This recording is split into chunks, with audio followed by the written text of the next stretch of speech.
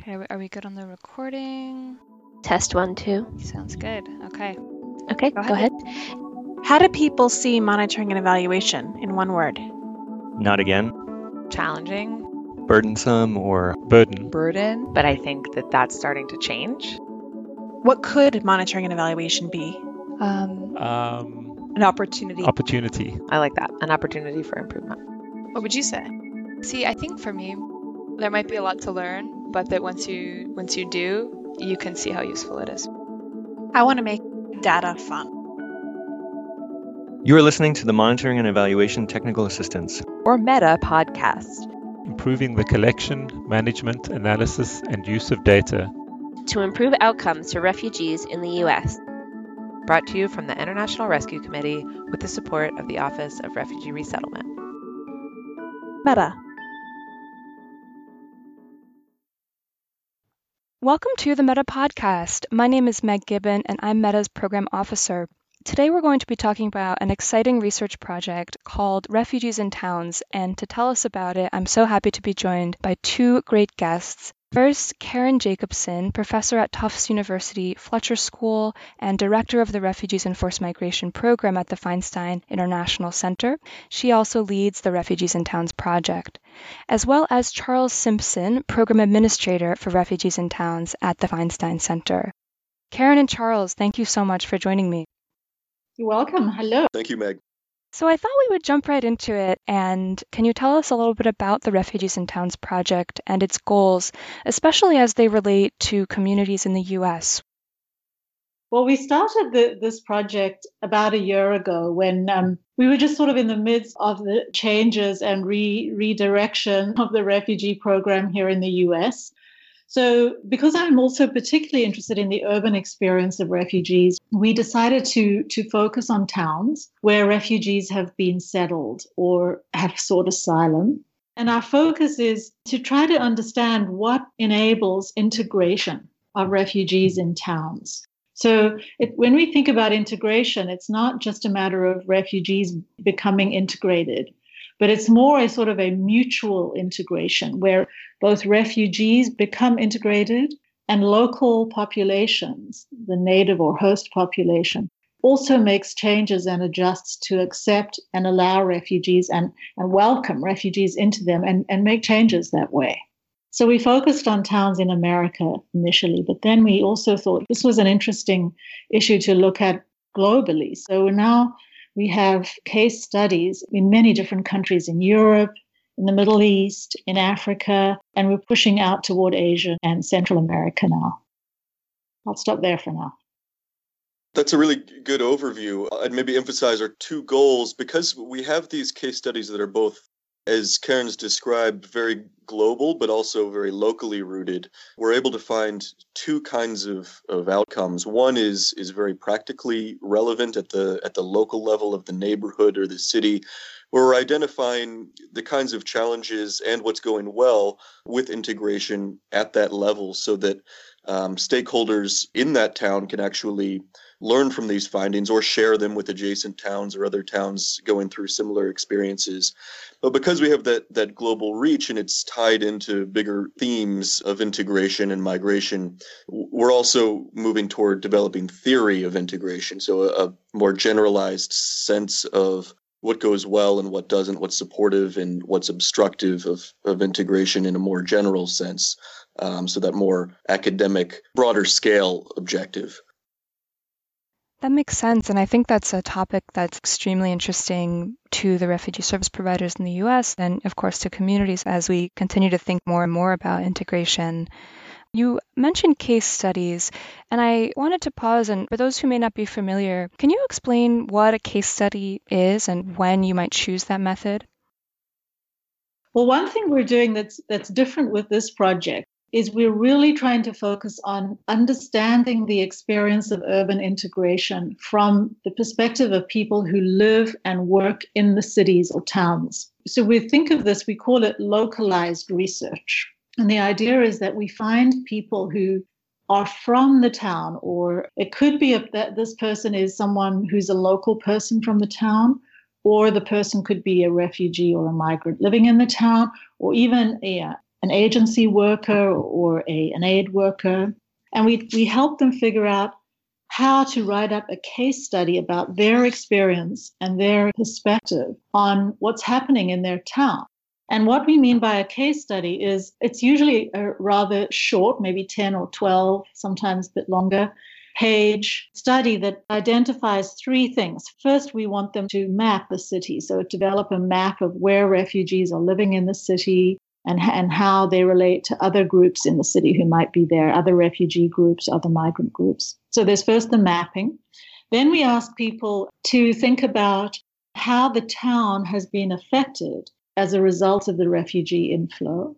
So, for example, what impact it's had on services or on infrastructure, on housing, how it's affected the employment market or the housing market, how it's maybe improved or built capacity in certain sectors, or maybe it's had negative impacts in some sectors.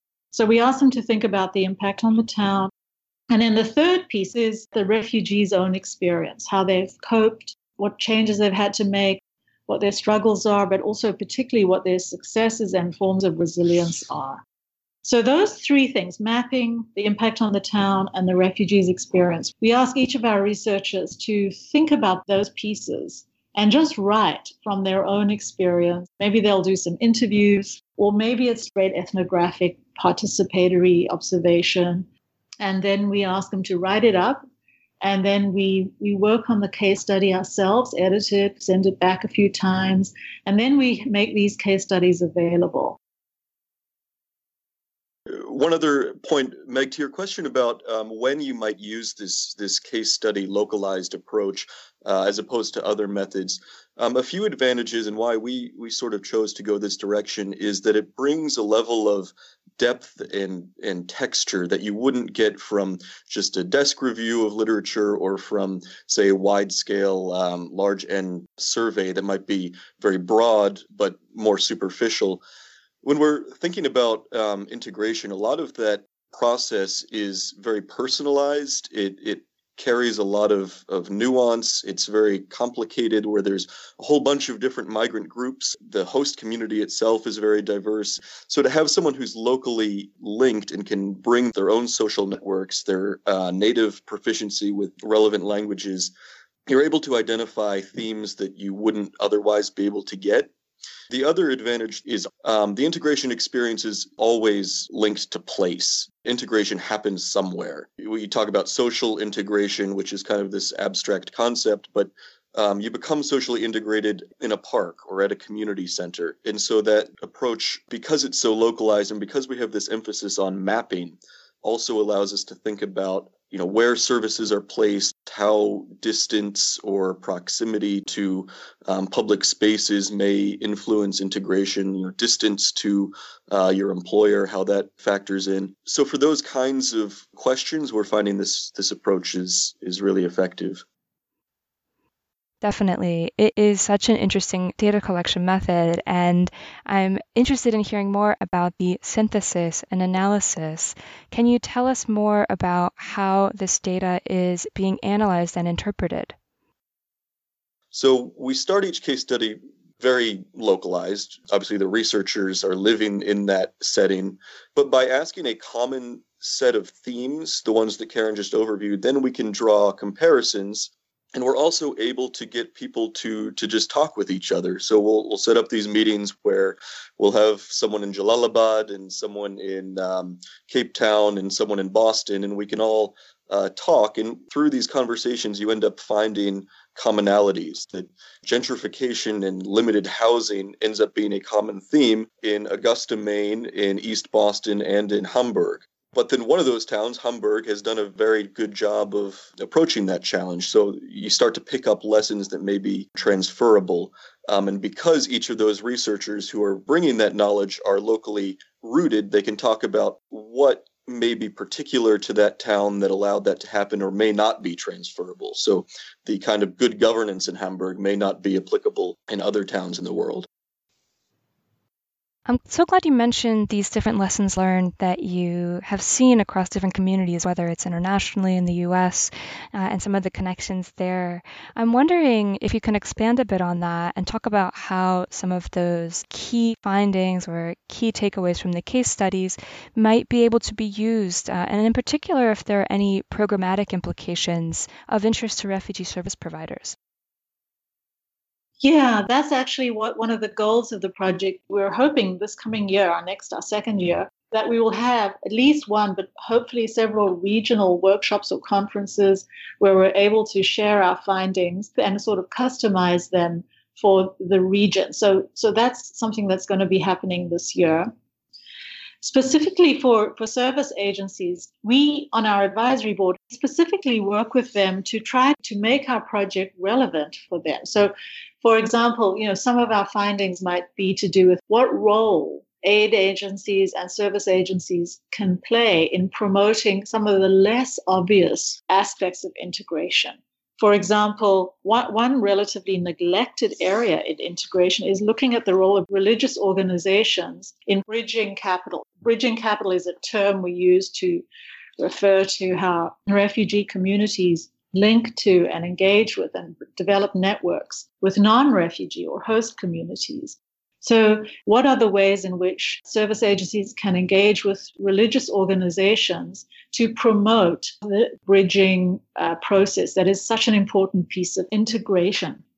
And what are the ways in which service agencies can engage with local governments, private families, and the private sector? What are some other ways in which agencies can help refugees integrate? So these are some of the questions that we're driving toward in this project.